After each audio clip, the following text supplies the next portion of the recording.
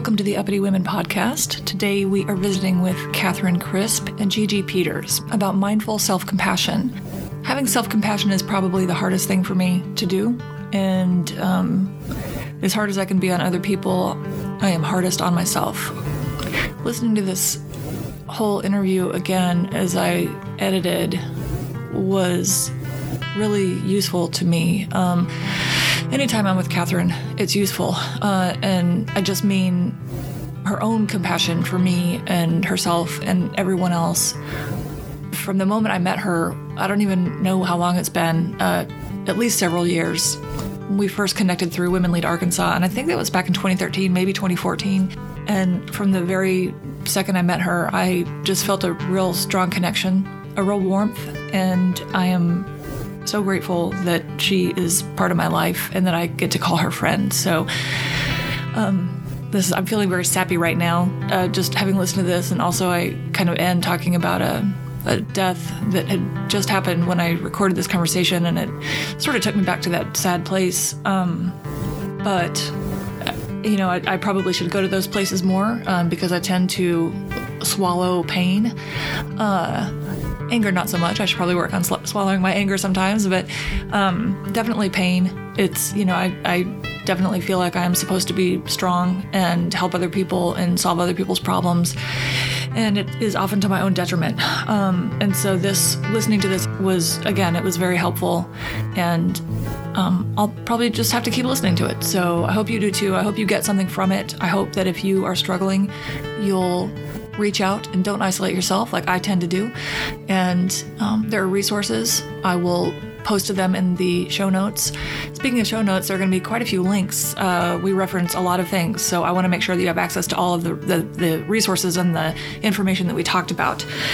And there's a point at which I'm very inartfully try to discuss sort of social media shaming and the call-out culture, and I don't really get the question out the way I intend to. And I had recently read kind of a follow-up story on the woman I'm talking about, the PR woman, and you'll hear this in the show. And so I'll link to that story as well. So that was kind of on my mind, and I just wonder if there's a way to help people instead of just immediately canceling them. And some people need to be canceled, no doubt, but I think there are others, including me, who don't always do it right, and we're trying to learn, and I'm not trying to be defensive, but I just wonder sometimes if we're hurting progress rather than letting people make their mistakes and go through this painful process. So anyway, I'm already stumbling over myself in this intro, so I'm going to stop doing that. But later in the conversation, I think that I'll understand what I was trying to ask. But that is a conversation I really would like to keep having, and I hope to do future shows on it. So if you're listening to this and have some ideas, please contact me. I want to do better, and I want us all to do better, and I want to talk about this, and I want to talk about it honestly and with purpose. So anyway, and there was another, and I don't think I talk about a show specifically, but I was listening to another podcast. I'm going to try to find which one it was, but it was a discussion about sex ed, and that in the U.S. we tend to focus more on the biology, the science part of it, and in this European country, I know we always are assuming that European countries are all so much better than us, and they are in some ways and not in others. But anyway, the point is that they, and I'm sure it was a Scandinavian country, they also focus on relationships and having healthy relationships. And as it turns out, in that country or in that area where they did this study or whatever they were talking about that I'm going to try to find, people there actually wait longer to have sex. So maybe that's something we should think about here. And I have a friend who is working on a project or an effort to combat teen pregnancy, and I'm going to get her on in the future once she sort of gets rolling. But I think this is something important that we should talk about. So anyway, there's a lot here. There's a lot I really want to tell you, but the interview is long enough already, so I'll stop now. And I just want to thank you for listening, and be kind to yourself, be kind to others, and let's make this a better place for everyone. I love you. Bye. My name is Gigi Peters, and I am the Executive Director of the University of Arkansas at Little Rock Mid-South. And Mid-South is the community service arm of the School of Social Work, which is the academic side. And I'm Catherine Crisp, and I'm an associate professor and the coordinator of the Masters of Social Work program at University of Arkansas at Little Rock. But for our purposes here, I'm also the only person in the state of Arkansas who's been formally trained to teach something called mindful self-compassion. And as of a few days ago, I'm also the only person formally trained to teach Making Friends with Yourself, which is the mindful self-compassion for teens and young adults. Yes, don't let me forget when we talk about the teens, about the rise in young girls committing suicide. Yes. Which it seems to be higher among girls these days than boys. Yeah. And I have my theories, which is middle school, basically. So you all know each other professionally? Mm-hmm. Are you from Arkansas? I am. Okay, and you're from Arkansas? Originally. So I lived here and then moved away for 26 years and then returned about 12 years ago, actually. Right. I don't even know where to start. I know you, Catherine, from Women Lead Arkansas, mm-hmm. And I've always known you to be a terribly kind and thoughtful and compassionate person, and one of my favorite people. So it doesn't surprise me that you're doing this. It surprises me that you didn't do it sooner. I didn't know there was a vehicle to do it sooner. So talk about this mindful self-compassion within the structure of how you're teaching it and working with it. Okay, so mindful self-compassion is basically it's defined as treating ourselves in the way that we would treat a special or cherished friend. Because if you think about it, a lot of times we treat our friends a lot better than we treat ourselves. And with mindful self-compassion, or I'm just going to say MSC for short, what we want to do is we want to start treating ourselves with the same kindness that we would treat our friends.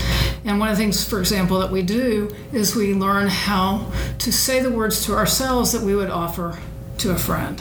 And I actually learned about this about 3 years ago.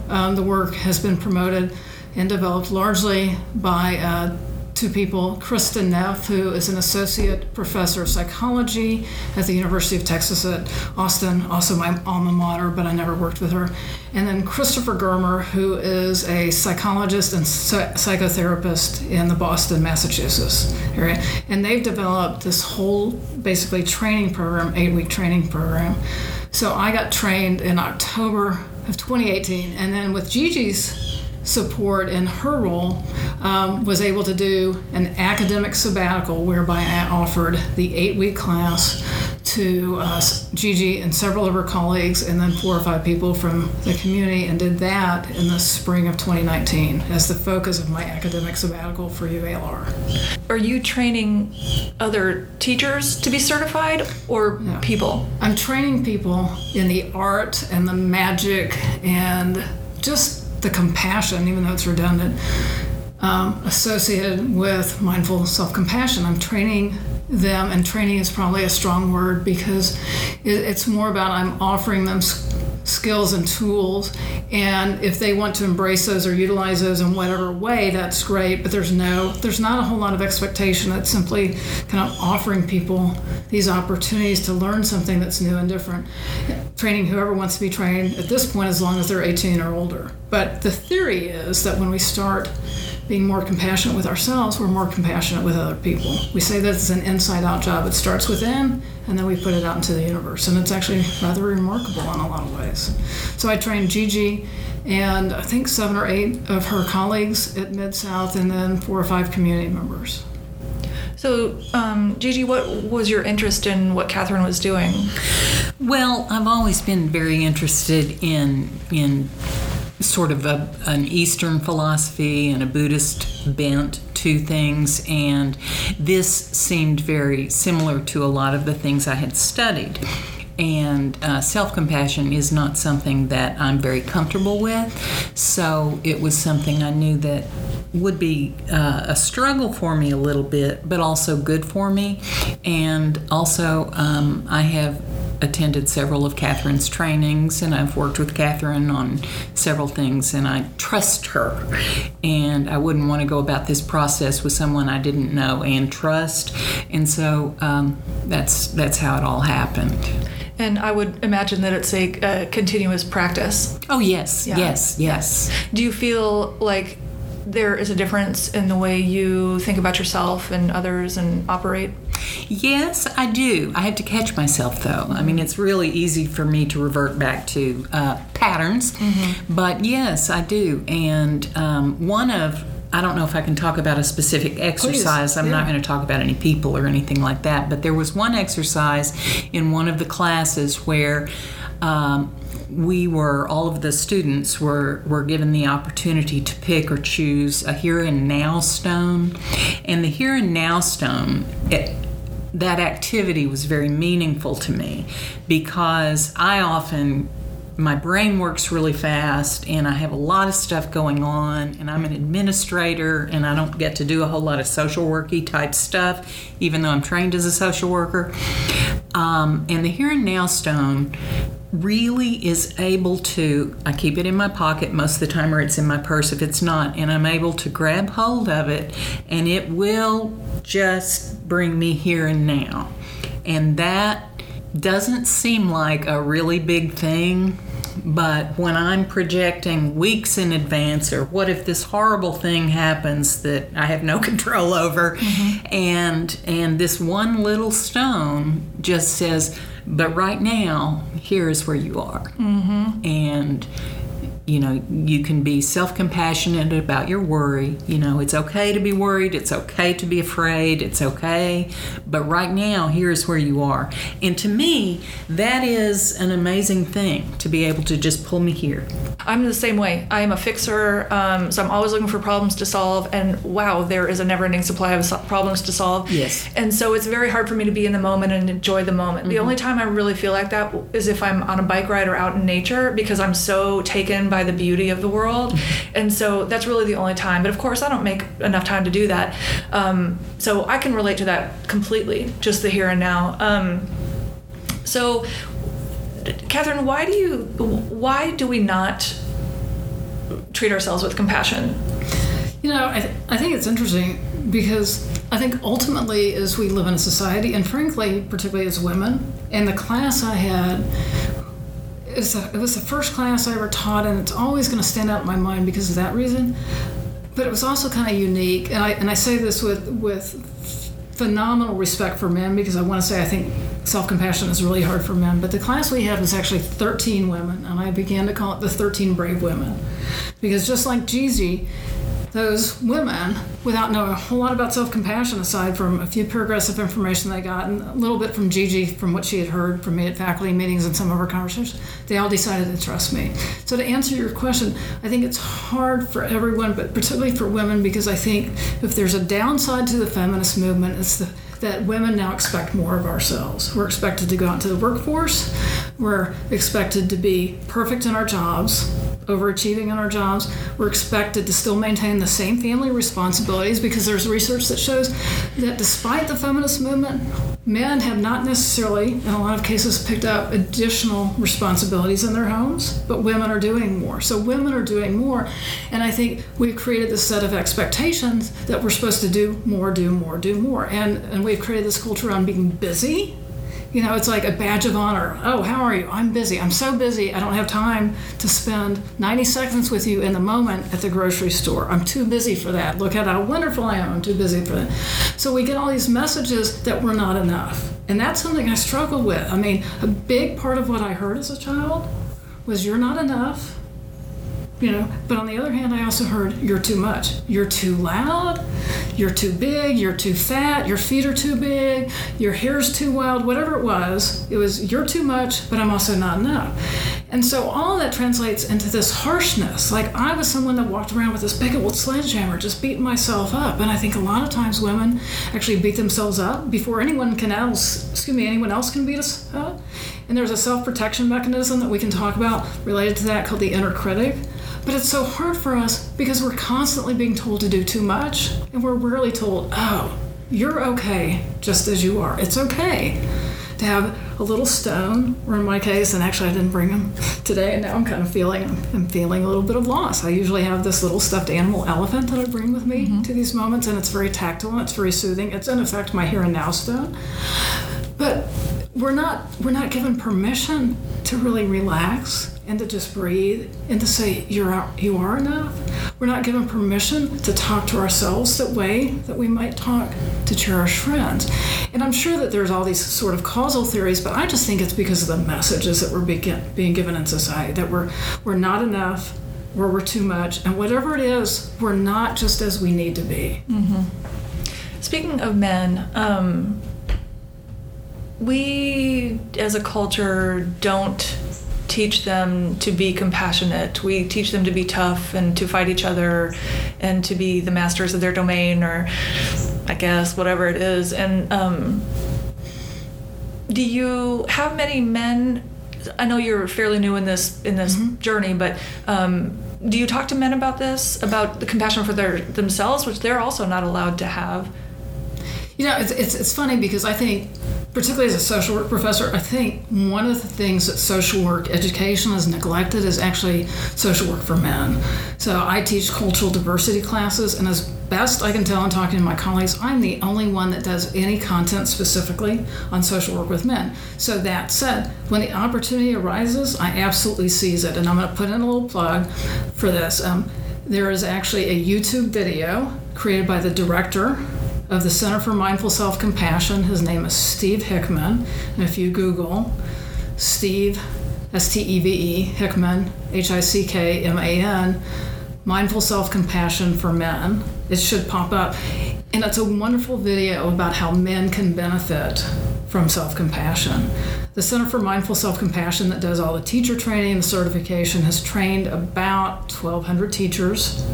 Very few of them are men, and even fewer of the students, less of the students across the world are men. And I don't know what the percentages are, but we have a really hard time attracting men to this program. So one of my goals moving forward as I teach my classes in the future is really going to be to market and to attract it to men, because I think men are hurting just as much as the women. We have a tendency to express it differently. There's research that shows men express anger externally,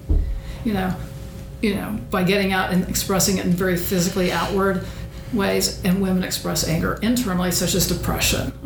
And what we need is both. And I think we need a kinder, gentler society. And I think changing our internal voices is one way to achieve that. Yeah, it's interesting. As you're talking, I'm thinking about the presidential election, which we can get to politics later, but or maybe not. I don't know. There are not enough antidepressants in the world for our politics these days. Women have, and I think that this might be changing a little bit. I think the conversation might be changing, but I think that what we've tried to do in these power positions, or in try to get to those positions, is try to be more like men. And I think the world needs leaders who are more like women, right? And that we don't immediately go to war. We don't immediately attack, the war on drugs. Education, crime, all of the above. If we could approach everything, in my opinion, from a position of compassion, doesn't mean that we can't be angry about things, but anger doesn't usually solve the problem, right? And so I hope to see, a woman president this next time, but also I hope we allow her to be a woman. Does that make sense? Because I do think that we have just tried to be tough, and I did that my whole life. I tried to act like a guy because I knew that women were treated differently, and I didn't want to be treated differently. So, and I think that is what has kind of led me to create this kind of hard outer shell, and be, tough. But I'm not. I'm a human, and so it's, anyway, I don't know if I have a kind of a period to put on that sentence, but we can do better. My sister has a son. He cries about everything. Everything. It's it's ridiculous. Even she will say that. But we don't want to stop that. We just let him cry, even though it's ridiculous. I'm sorry, we don't have mac and cheese. It's that silly sometimes, but we don't want to tell him not to do that because we want him to be able to feel all his feelings, and work through those things. So, and I think it's so interesting. I think, we tell women and young girls it's okay to cry. Oh, you fell down, you scraped your knee, come to mommy and we'll give you a hug. With boys, it's suck it up. Okay. I think when you look at things like gun violence, who's committing gun violence? Yeah, overwhelmingly, men. Okay, men, I believe they're hurting, and I do not think demonizing these men is helping fix the problem. I don't think demonizing people with different political views from us is helping the problem. I think, and this sounds, I'm sure, in the eyes of many people are going to say it sounds like a little snowflake and I don't really care, but I think compassion for myself when I'm hurting, compassion for other people when they're hurting is actually the solution, because this whole male model of just suck it up and be tough, fight back the tears, don't worry that your knee is bleeding because you've fallen down and you're 6 years old and you've skinned it and it really hurts. Just go back in the game and play. I don't think that's working for us. And I think those kind of attitudes have contributed to this go back to where you came from society that we're living in currently. I think as women, there's so much that we have to offer that's very different from it. It's not better. It's not worse. It's different, and we need to start to embrace it. And I love, frankly, the fact that this program, Mindful Self-Compassion, was created by a male and female team. And Chris Germer has talked, one of the two co-developers, he's talked about how he talks very publicly about how it's helped him cope with this extraordinary fear of public speaking. And anyone who knows this content, Chris Germer, you say his name and you think, oh my God, he's like a guru in this field. And then you hear his story about how he almost had to give up public speaking engagements because he was so paralyzed by fear, and how Mindful Self-Compassion helped him out with this. And you go, okay, men are hurting. And here's someone that's, again, in a small little field that I'm in with this, in the meditation, Mindful Self-Compassion, people know his name. And you hear his story and you go, okay, this is but one example of how anyone, but also a guy that looks like he's got it all together, can benefit from Mindful Self-Compassion. Yes. Gigi, you were telling me before we started the mic that you help train DHS workers, DCFS, to work with children and parents, right? Right. That is one of our audiences, yes. Yeah. So I have found that people who work in fields like that, or let's say it's Medicare fraud or something like that, they see all of these terrible things happening, so they think that everyone is terrible. Does that make sense? So like someone who works in Medicaid fraud might think, well, everyone is just ripping off the government. Well, they're not. It's a tiny fraction, right? Or in the context of Department of Human Services, foster care, or juvenile law, whatever it is, I feel like there is this reaction, and maybe it's because I'm in the legal field and so I hear a lot of complaining, but these horrible parents, they're just terrible people. But okay, so let me try to articulate what I want to ask. Do you find, I think people who go into that probably do it because they care about people and they want to help children, they want to help the state, whatever.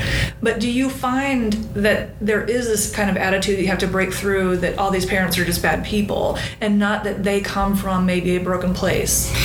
I'm going to go with sometimes. And I'm also going to go with people who have been in the field for a long time and have witnessed some horrible things over and over and over, have experienced a lot of secondary trauma.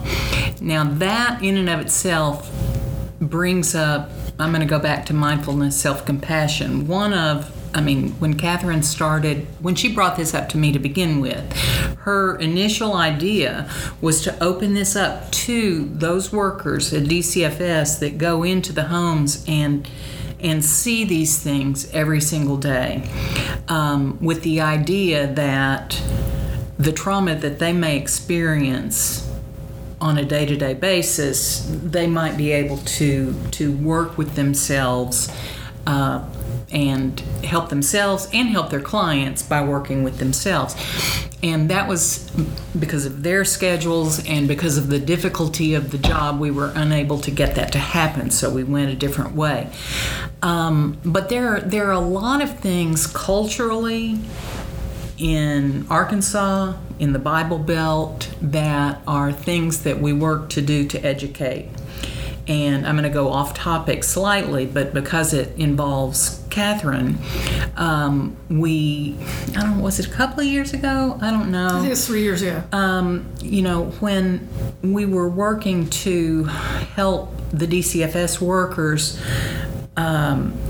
be able to understand LGBTQ youth either coming into a foster family or a foster child moving into a family that might have LGBTQ parents. And I was, as such, a woke social worker, really surprised at how much resistance we received. Now, I think that the training itself was evident that it was so needed, and it changed a lot of minds. But I think a whole lot more is needed. And anyway, Catherine provided that training, and she has her own measurement scale and all of that she developed for lots of things. But I do believe that here in Arkansas, we do have a mindset that is difficult to change on many levels. So I would have to agree with you, but I think there's hope. I'm glad to hear you have hope. I do not yet. I understand. And with that, let's segue into sort of the state of the world right now. And, and I'll get to kids specifically in a minute, but I think we're all in so much pain.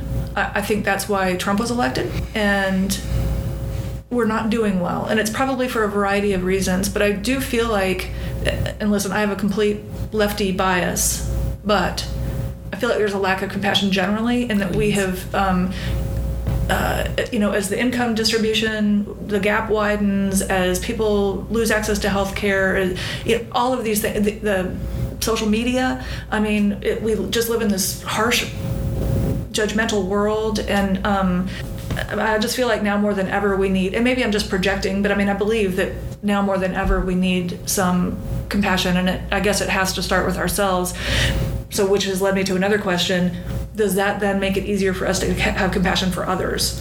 Yeah, and that's what the research shows. And the first time I ever went to a training on this in November 2017, one of the first things I heard is MSC, Mindful Self-Compassion, is an inside-out job. When we start being more compassionate with ourselves, we're able to be more compassionate to the world. And the funny thing is, particularly among social workers, psychologists, nurses, counselors, what I kind of deem the professional helpers, we actually a lot of times go into this because we come from these traumatized backgrounds and we needed someone to be compassionate to us.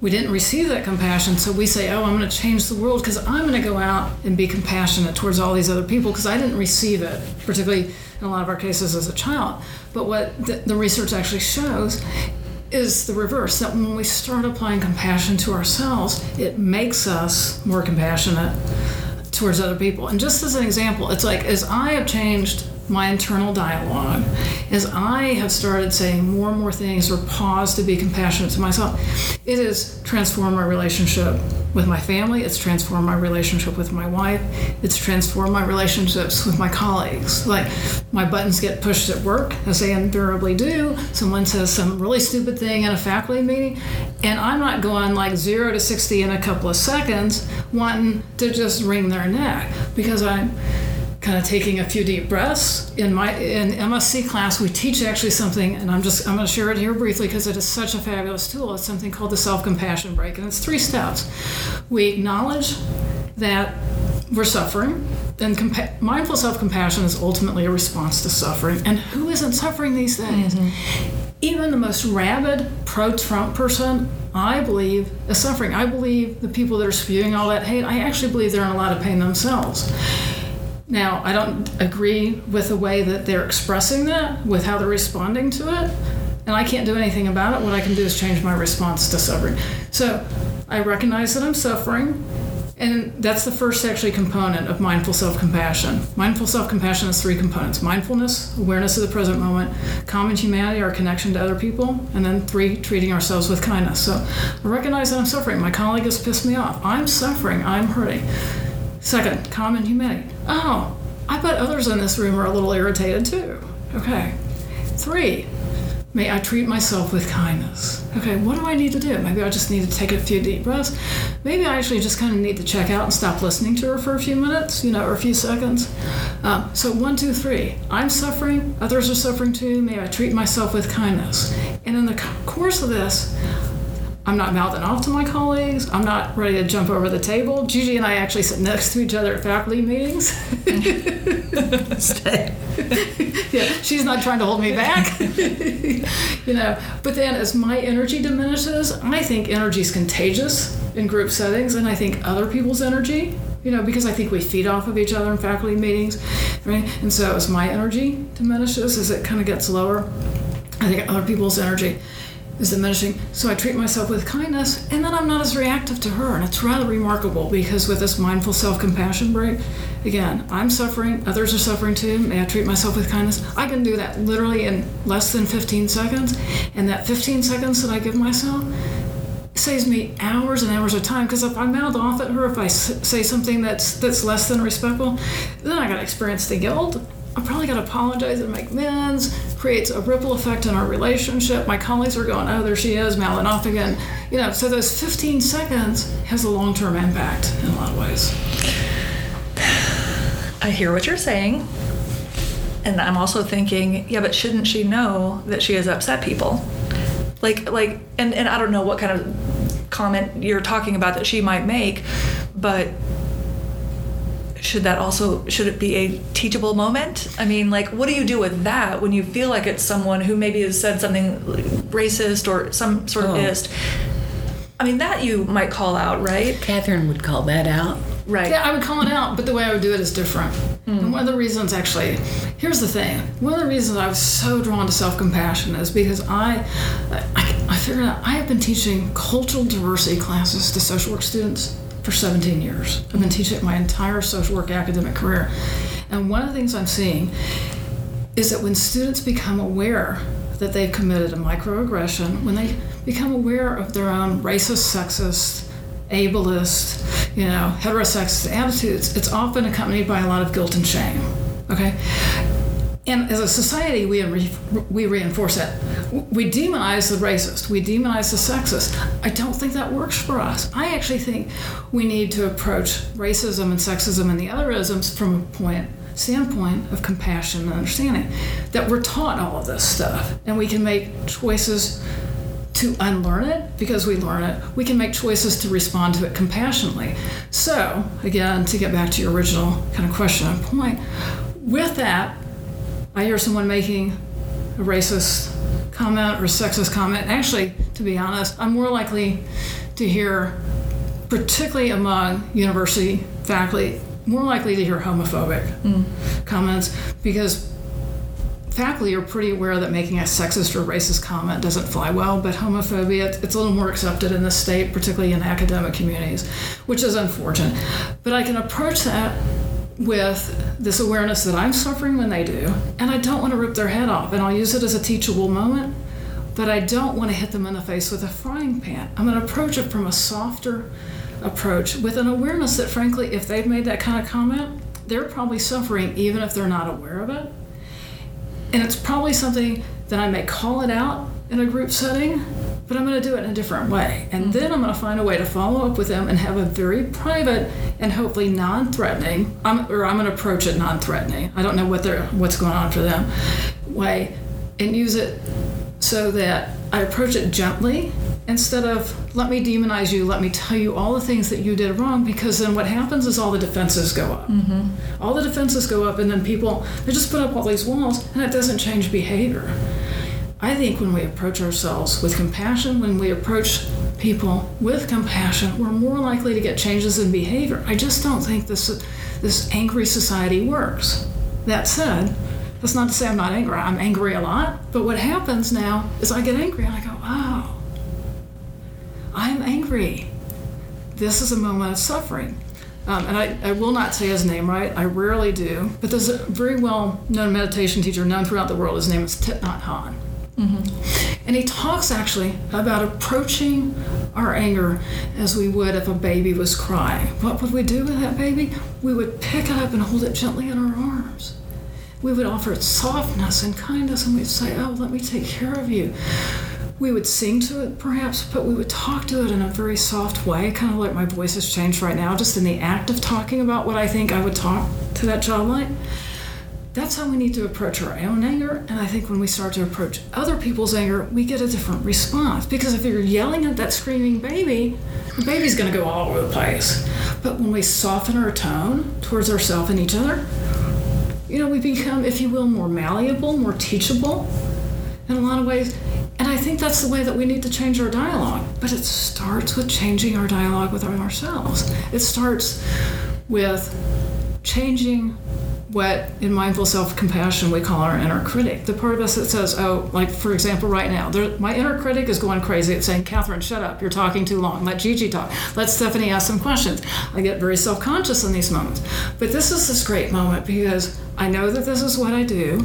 I've actually named my inner critic, and I'm sitting here having kind of two conversations, this conversation with the two of you, but also saying, oh, hello, my inner critic I've named Ichabod. As of Friday, it was IC became Ichabod. Inner critic equals IC equals Ichabod.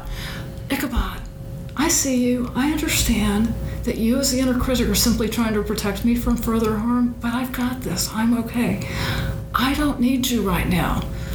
Thank you for the assistance you're trying to give me, but I'm good. I've got this. So go take a little nap, and we'll be in touch. I'm sure we're going to be in touch probably in about 5 minutes from now when I think I'm talking too long again. But approaching that inner critic, which is within us all the time, with this softness, like, honey, I see you, Ichabod. I just don't happen to need you right now. I've got this. So constantly changing that dialogue, that anger, that inner critic, it never goes away. What has changed is I've got tools, and I'm hoping to offer people other tools. I don't know that I actually teach. I think I offer people things that they can take. I teach, I offer them and I guide them. Do I teach? Who knows? I think that's subject to debate. But I want to offer people tools so that they can respond in a different way to their own anger, to their own inner critic, and consequently to other people's anger, other people's inner critic in a fundamentally different way. And as I tell my students, I think what we can do is micro gestures have macro impacts. Small little things we do have a ripple effect into this world. So if the only thing I change myself in all of this is me, I think it's still going to have an impact. And it's classic systems theory that I know you as an attorney know and social workers practice and teach all the time. One part of the system changes, another part of the system changes, and the world will change. Yes. Deep breaths. And I don't always do it. I mean, if I do it 50% of the time, that's great. But I also have learned to approach things from the standpoint, if I put some good into the world, that's better than no good into the world. So anything I do, some, S-O-M-E, is better than none. Some mindful self-compassion is better than none. Some compassion is better than none. Because right now, I think we need all the compassion we can get in this world. Indeed. And that's, for me personally, it can be hard. Like, I tell myself almost every day, I've got to start meditating because I know that scientific proof of the benefits, of meditation, but I just can't make myself schedule it. You know what I mean? And so I know I need to do it, and then I'll feel bad because I'm not doing it, and then I'm like, well, fuck it. I guess I'm not going to do it. So I'll change that. But going back to what you were saying, I'm going to interrupt because this is such a key learning opportunity. And that's kind of what I do. It's like this is a teachable moment. I don't want to let it go. The key thing with mindful self-compassion is I took a break from meditation, okay? And I've been trying to get back, and I kind of did what you're doing. I said, I need to meditate. And then I didn't. And I didn't meditate the next day and the next day. And I went on for like 3 months and didn't meditate.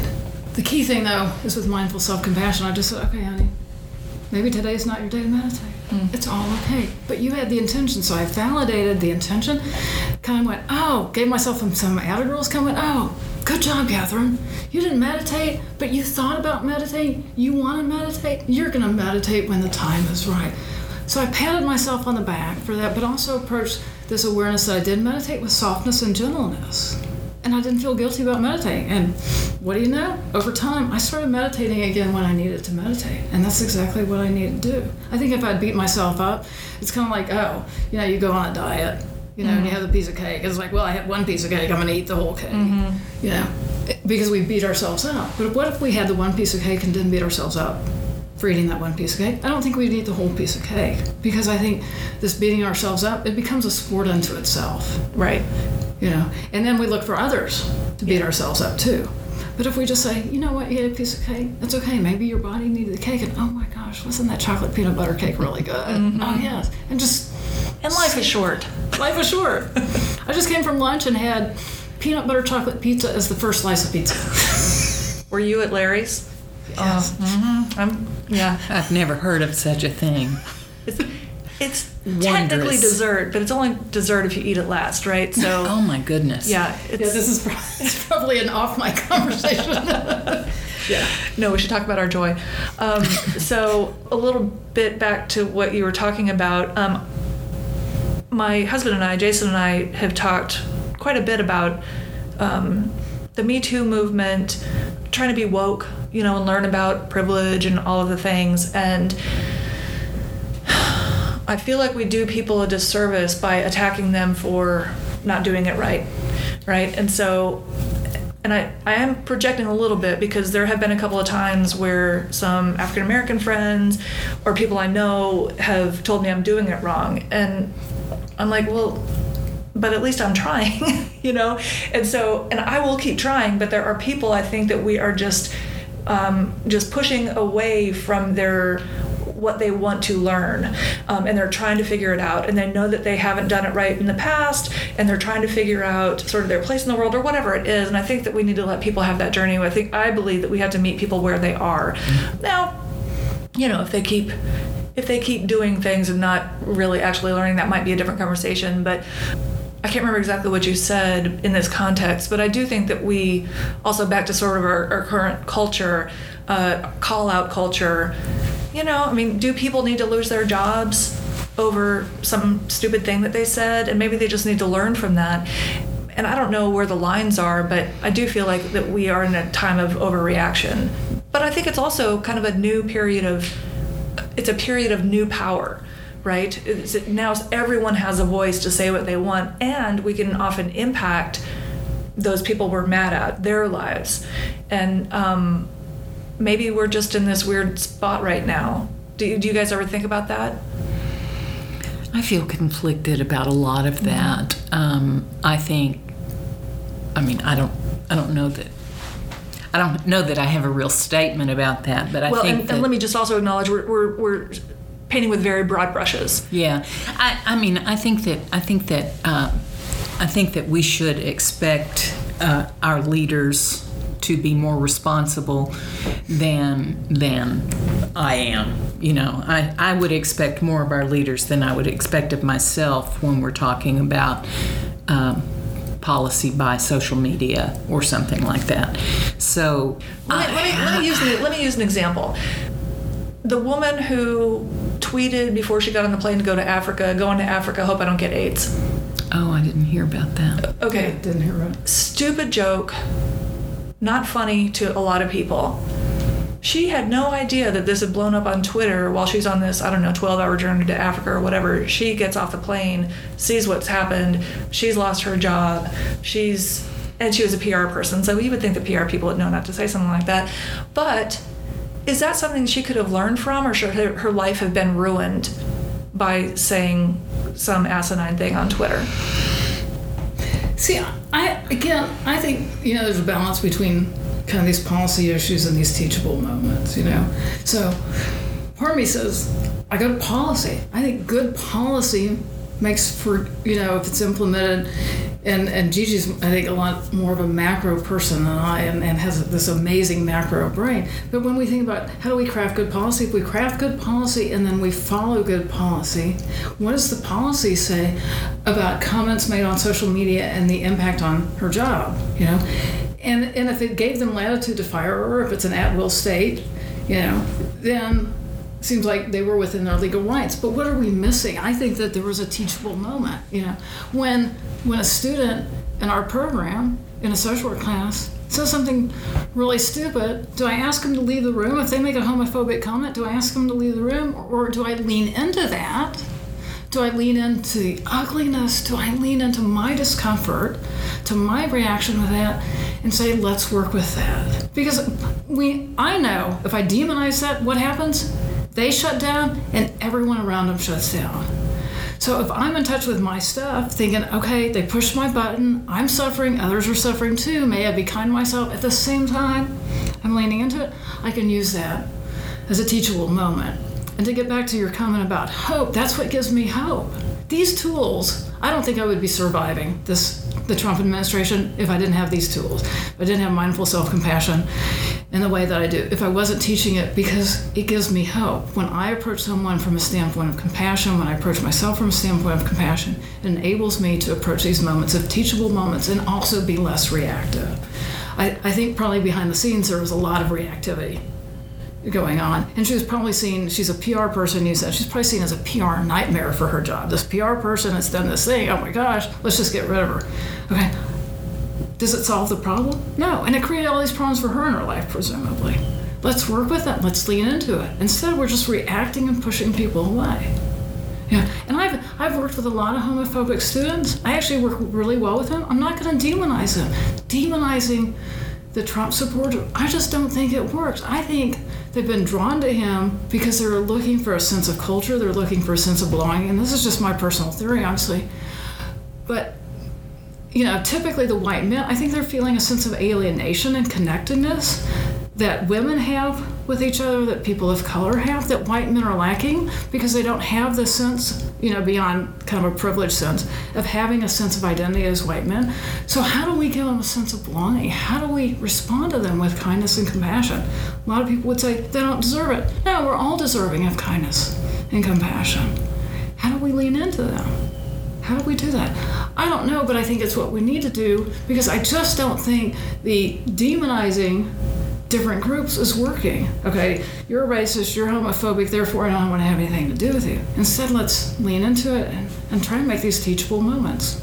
I think just digging a little bit beneath the surface would teach us a lot. When people say or do things or whatever they are, whether they're Trump supporters or, I don't know, Bernie, whoever it is, if you just ask a couple of follow-up questions, I think you can pretty quickly find out where it's coming from. And it is usually a place of discomfort or pain, and yeah. So do you agree with what Catherine has said? You seem to react more strongly to that story. I do. I think she's looking at it from a point of faculty to students, and I completely agree with her in that case. And as an employer versus an employee, the employer has to. It's like a cost-benefit analysis. At what point, is it worse for my company? And I don't know what company that is, but my PR guy just did the absolute PR nightmare, and I need to save the company's PR. So, I don't want to do this, but I have to do this. So in business, I'm not saying I wouldn't make the same decision.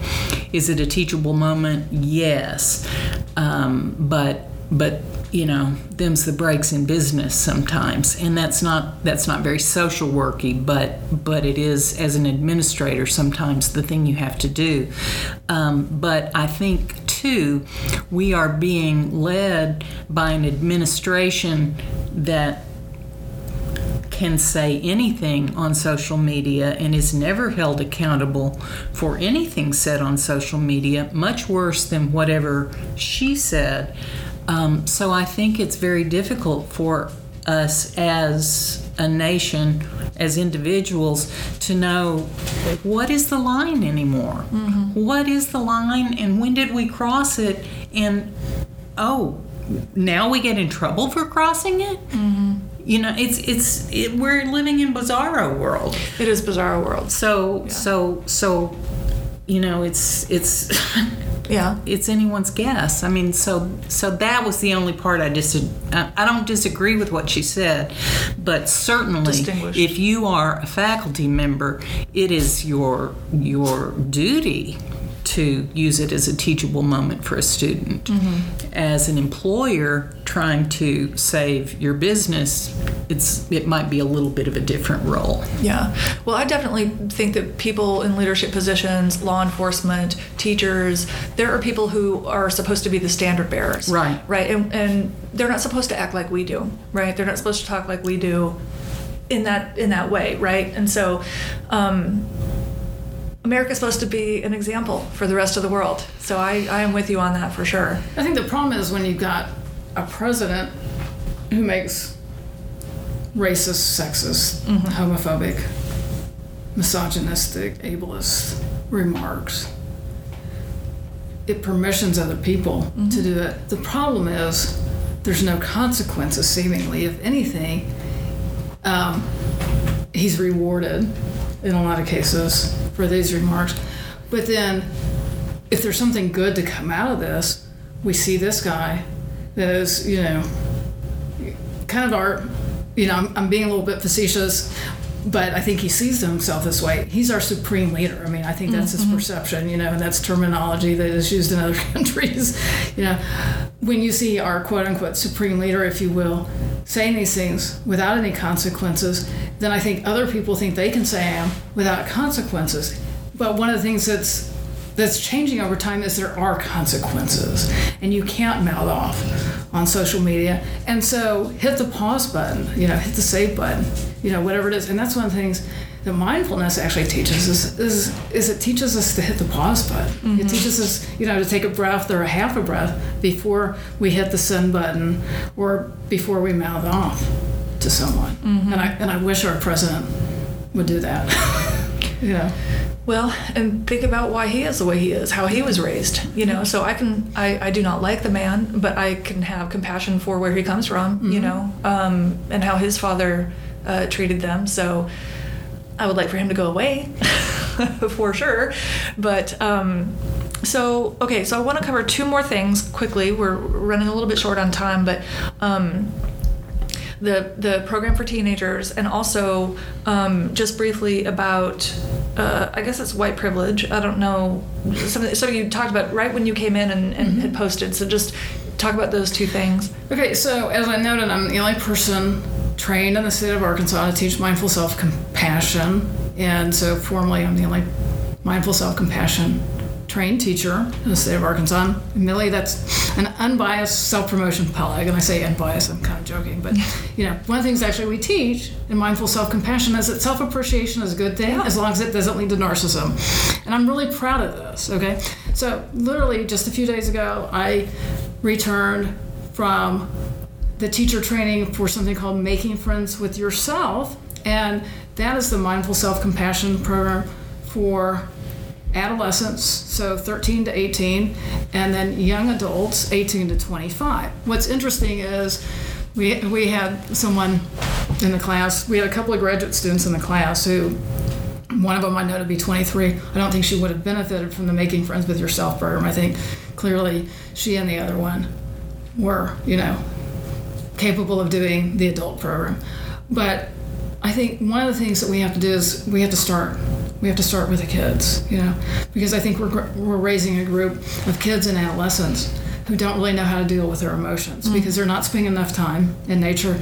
They're not being taught the skills to kind of self-soothe. They're not being taught the skills to identify, I'm feeling something, I don't really know what it is, but all of a sudden as my feet are tapping on the ground or I'm punching the table or something, I don't really know why I'm doing that or what's going on, but more significantly, I don't really have a good response to it. Okay, so with Making Friends with Yourself, what we've done is these two wonderful women, Lorraine Hobbs and Karen, and I think it's Bluth, and that's probably wrong, but they have modified the Mindful Self-Compassion program for the 13 to 25-year-olds. And having been trained in that, I hope to offer a class in that within the next year. To the white privilege issue. So Before we go there, can you talk a little bit about girls, teenage girls, young girls? I have nieces who are about to be 12 and 13, and the 13-year-old she's about to go into her second year of middle school, and it was just all drama all the time. And someone who used to be a good friend now picks on her and doesn't like her, and all the social media, and I mean just everything. I also I have been listening to a very interesting podcast about, I think it's called The Butterfly Effect. It's called The Last Days of August, and basically it's about the butterfly effect of the porn industry, about free porn online and how it's affected the industry, but they also talk about how it affects our relationships as humans, right? And that so many kids now are not having sex, which you would think would be a good thing, but it's because they don't need to, but they also don't know what real sex or real relationships are. And there's this hookup culture where everything is by text now, and exchanging selfies, nudes, or whatever. And so I think there's so much going on right now. And is this something that was addressed in this? We didn't specifically address what we were talking about, but we're talking about a culture. I mean, teenagers got a lot of raging hormones going on, and so their brains and their emotions are all over the place. And so what this program does is it gives them the tools. The adult class is 3 hours a week for basically 9 sessions. The adolescent class is 2 hours a week for 8 weeks. And so in those 2 hours, all of the activities are tailored towards kids. It starts out with an art activity, which is aimed at getting at a different side of the brain, because kids are so busy. How many 15-year-olds spend any time doing art? Activates a different part of the brain. But essentially what it's doing is it's helping kids identify in the way that kids can, or the way that adolescents and young adults can, the emotions that are going on, and it offers a tool in which to respond.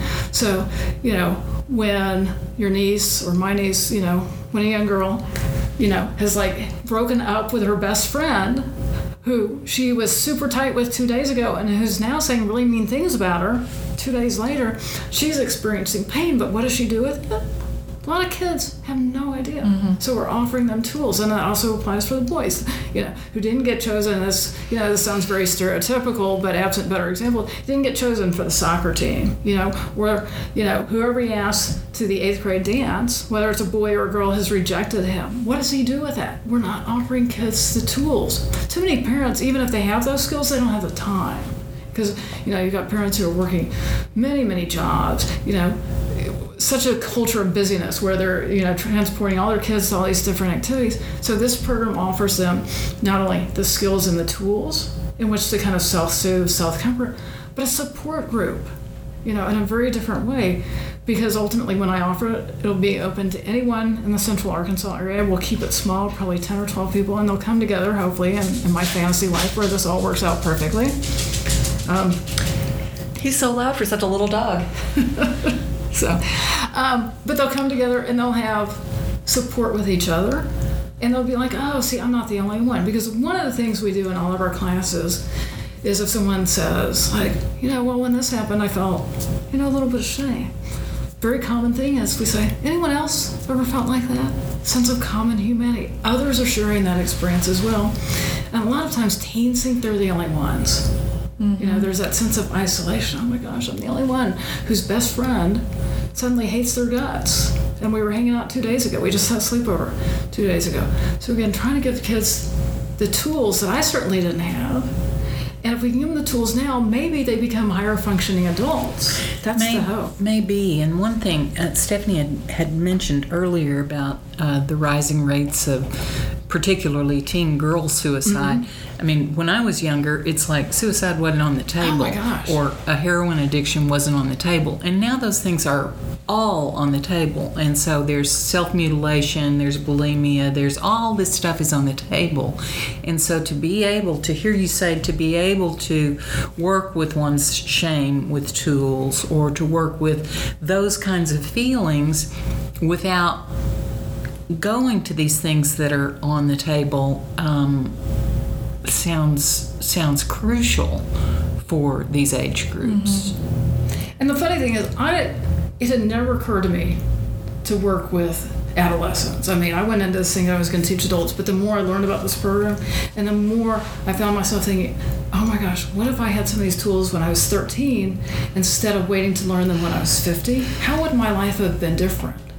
Mm-hmm. And I absolutely agree that, maybe you've got a kid, and again, some is better than none. Maybe you've got a boy or girl, and they're cutting themselves 10 and 12 times a week. If we can reduce that by 1 or 2 incidents per week by giving them a tool maybe they can use once or twice, I think we've made progress. Mm-hmm. Some is better than none.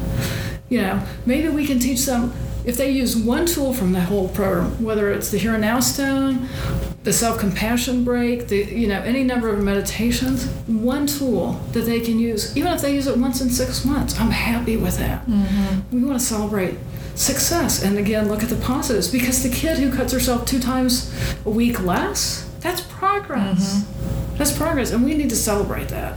And that's 2 times less that she might cut too far. Exactly. Yeah. I would love to see this as just a normal curriculum in public school, or in all schools, really. I mean, just something where you have a class like this that is part of health ed or sex ed, whatever it is. Well, I will tell you, I had an unexpected conversation with Kathy Webb, one of our, city board of directors. Yeah. Board of directors, and kudos to her, because she is such an amazing force in our community, and she had seen on Facebook some of the things I was doing, and she had some questions about it. And just to cut to the chase, she's been working with a group of people, and they're actually going to do some social and emotional learning in the Little Rock school system here starting in September. So I hope that you'll find a way to kind of connect with her and invite her to talk about that. And I think that the elementary school, I'm focusing on the adolescent, I think the elementary school group is her target, because there's it's my understanding that her belief is if we can get them at an even younger age, mm-hmm. we can even do more prevention. Mm-hmm. So again, I have a lot of hope for this community. It doesn't mean I don't get depressed, but when I get depressed, it's like, oh, well, that's a moment for self-compassion. I'm suffering. Mm-hmm. Let me extend some kindness to myself. Okay, and I hate to rush through this last one, but and now. Okay, so I've spent most of my life, my adult life anyway, as what I would deem kind of a diversity and social justice educator, and it's really why I got into mindful self-compassion. It's like shaming people, and as I just say, hitting people in the frying pan when they develop this awareness of having committed, if you will, microaggression, or having held, these beliefs all their life, that they hold these racist, sexist beliefs, etc. I don't think it works. So a big part of my journey has been, what are the tools in the mindfulness movement? And I think self-compassion is a way of dealing with this awareness. Okay, so next week, and presumably by the time this airs, I'll have been to it. I'm going to a workshop actually in Milwaukee that one of my colleagues, who's also a mindful self-compassion teacher, had told me about. And officially the title is Disrupting Systemic White Privilege in the Mindfulness Movement. I believe that's the official title. So I got to spend the next 8 days reading this book.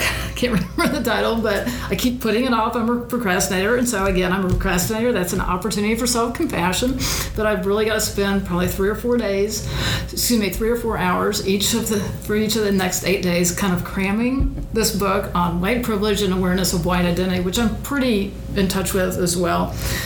And it's only white people, and that's a whole nother conversation. We could probably do a whole nother conversation about my belief that we need to create safe spaces for white people to talk about white identity and how our journey is different from people of color, and to really talk about what white identity is, but also talk about how we were raised in these very racist ways, and to figure out how to respond to that. And I believe, again, because I believe it can be used to address just about anything, I believe mindful self-compassion can be used as a tool for that awareness. But I'm really excited about going to that workshop and then bringing some of the tools back. And it's actually in conjunction with something that I'm hoping to do that didn't come up in our conversation, but I actually attend St. Margaret's Episcopal Church in West Little Rock. And they are very receptive to the MSC work I've done. They hosted the first Intro to MSC workshop I did. They're hosting actually the class that I'll be offering starting September 10th. but the Episcopal Diocese in the U.S., I mean, the big Episcopal Diocese has actually developed a curriculum called Sacred Ground, and it's for white people who want to learn to do and to learn about. They want to learn to do anti-racist work and to learn about their own sense of white identity, and that's a 10-session curriculum. So all of these pieces are kind of coming together for me because it puts all these things together. I'm very passionate about the diversity work. I'm very passionate about the mindful self-compassion work, but I'm so passionate about it because I believe that they work really well together. Because if we just tell people they're being racist or sexist, but we don't give them tools to address that, we don't move towards change and progress. Mm-hmm. What's happening is we're creating a culture in which, okay, I'm a racist, but now what? Okay, I got this big sledgehammer and beat myself up, now what? And it sucks to realize this, now what? What do I do with it? Okay? So I'm hoping that the sacred groundwork I'll be doing with St. Margaret's Episcopal Church, the mindful self-compassion work, and then going to this dismantling white privilege and the mindfulness movement conference, I'm hoping all three of these will come together and facilitate some conversations that we can have just as a community, because I think we've got to start doing that work. The challenge is we all have to find the time, we have to find the group of people to do it, we have to create safe spaces in which to do that, and we're all so busy. Mm-hmm. You know, but again, we have to choose our priorities in a lot of ways. Yeah, that's true. Yeah, so what you just said was what I was trying to articulate earlier, is meeting people where they are and giving them, I guess, the tools to do better. And one thing I think that a lot of white people struggle with is just when you're raised as a white person, you don't have to pay attention to the ways in which the system hurts other people. And it's hard to identify those things sometimes, you know, like we're not all learning about redlining neighborhoods, you know, like Ta-Nehisi Coates wrote about in his Atlantic piece that really made me come around on the idea of reparations. You know, we're not traveling throughout the city to see who's got sidewalks and who doesn't, or, you know, so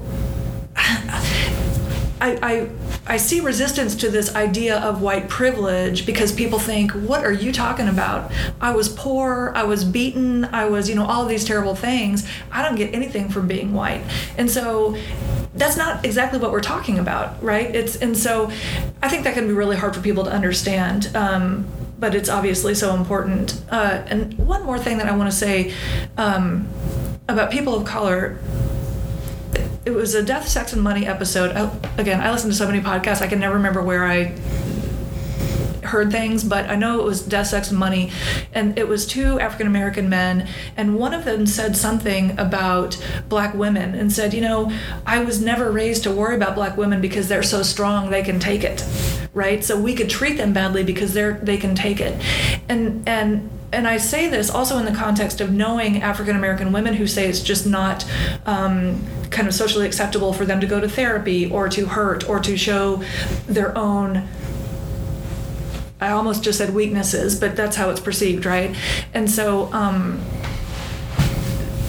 anyway, I hope there is also a component for people of color who are not kind to themselves because no one else is kind to them. Does that make sense? Yeah, it makes total sense. And the group that's doing the workshop I'm going to in Milwaukee, they're also doing, the organization is run by an African American or black female. I don't know exactly how she identifies. I'm going on the basis of her picture online. But she's also doing another workshop for people of color to talk about their pain. But I'm reminded of Peggy McIntosh's work, and she wrote a very well-known article called Unpacking Our Knapsack, and it talks about privileges, the privileges of being white. And one thing she says is that when you're white, you have the luxury of being oblivious. You don't have to think about right. what people of color are experiencing. And so a lot of the examples you use, that's the luxury of being oblivious. Right. I don't have to think about the fact that, our community may treat people of color differently because it doesn't affect me. Well, it does. Right. It does. And this whole concept of being woke, it's like, okay, a lot of woke people, they still don't want to deal with the pain. Mm-hmm. They still don't want to deal with the pain. Yeah. And if I ignore it, if I continue to engage in the luxury of being oblivious, then the problem doesn't exist. Denial is fabulous. But again, I'll say it again, mindful self-compassion offers us tools for responding to that pain, for helping kind of muddle through some of that denial so that we can actually deal with our own feelings and then hopefully work towards solutions. So, Gigi knows this because we visited a little bit, but my sister died last week. Oh, I'm sorry. Wow. And my husband was here right before you guys came, and I was cleaning, so he was wondering what was going on. I was like, well, people are coming over. But I said who it was. It was you and Gigi, and he knows you, but he's never met you, and that I almost canceled because I'm not feeling anything good right now. But then I said, but this is probably exactly what I need right now, and I just want to tell you that it helps. Oh, thank you. And it's almost like commiserating in a way, you know, and I was also telling Gigi that I've really isolated myself from people and friends, and that I didn't feel like I had anyone I could go to, even though I know I could call any of my friends and they'd be like completely whatever they needed to do for me. But it's almost like I don't want to burden them, and anyway, I'm not trying to like have a therapy session. I'm just saying this stuff really works. And I definitely have an acute pain right now, but I have a general malaise as well in my life. And that's why I've been trying lately to reconnect with people and to just kind of put my shit down for a minute and like just be a human being. And I think that if we could do that more as a society and you know, just I keep saying as humans, but we are, and we're complex and we're complicated and you know, we're good and we're bad and we're all the things. But I really hope that I'm ready for us to start reacting the other way, you know? So it's gotten to this, what I consider this really bad point, and what you were talking about, kind of let's reverse that process and let's get back into the game and, you know, figure out our priorities. And so, I mean, I just can't tell you, I know I'm just babbling right now, but I really love this, and I love the idea of this, and I'm proud of you too. I think it's really cool what you're doing, and you seem happy and content about it. Is that true? Yeah, I really believe in this work. And again, what you're talking about, like with your sister dying and everything, first of all, I'm so sorry. My heart just aches for you. But also your response and mindful self-compassion, we talk about that. When there is that you're experiencing the pain of disconnection, and when we feel disconnected, we have a tendency to further isolate. And then it's like a snowball effect. And so when I feel shame, I start feeling like, oh, I'm this terrible person, I'm talking too much. Less, you know, it's like I want to go in my little safe corner and not connect with people.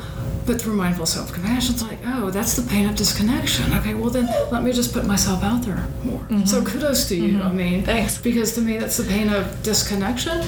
But kudos to you for recognizing what you needed. So thank you. And thank you for honoring us by having this conversation. I'm just so, Stephanie, I've been impressed with you from the day I met you, and that only continues. So I'm sitting here with two of my favorite women that I hold in such high regard in this community. I'm just in my glory. I just feel like I'm floating at the moment. Likewise. I love you, and I love you too, just in a different way. I understand. You know, we'll need some time. Yes, I get that. Anyway, I appreciate everything you do. There aren't enough of you, and you probably feel that way too. You'd probably like to clone yourself so you wouldn't have to do it all. I'm going to clone Gigi. I do. Yes. I do. She's one of the few people I've missed sitting next to at a faculty meeting. But you start back this fall. Yes, she does. Classes start 4 weeks from today at ALR. Yeah. Okay, well, I'm going to let you get to whatever you need to do. So I'm going to shut it down. But thank you. I really do appreciate it. Thank you.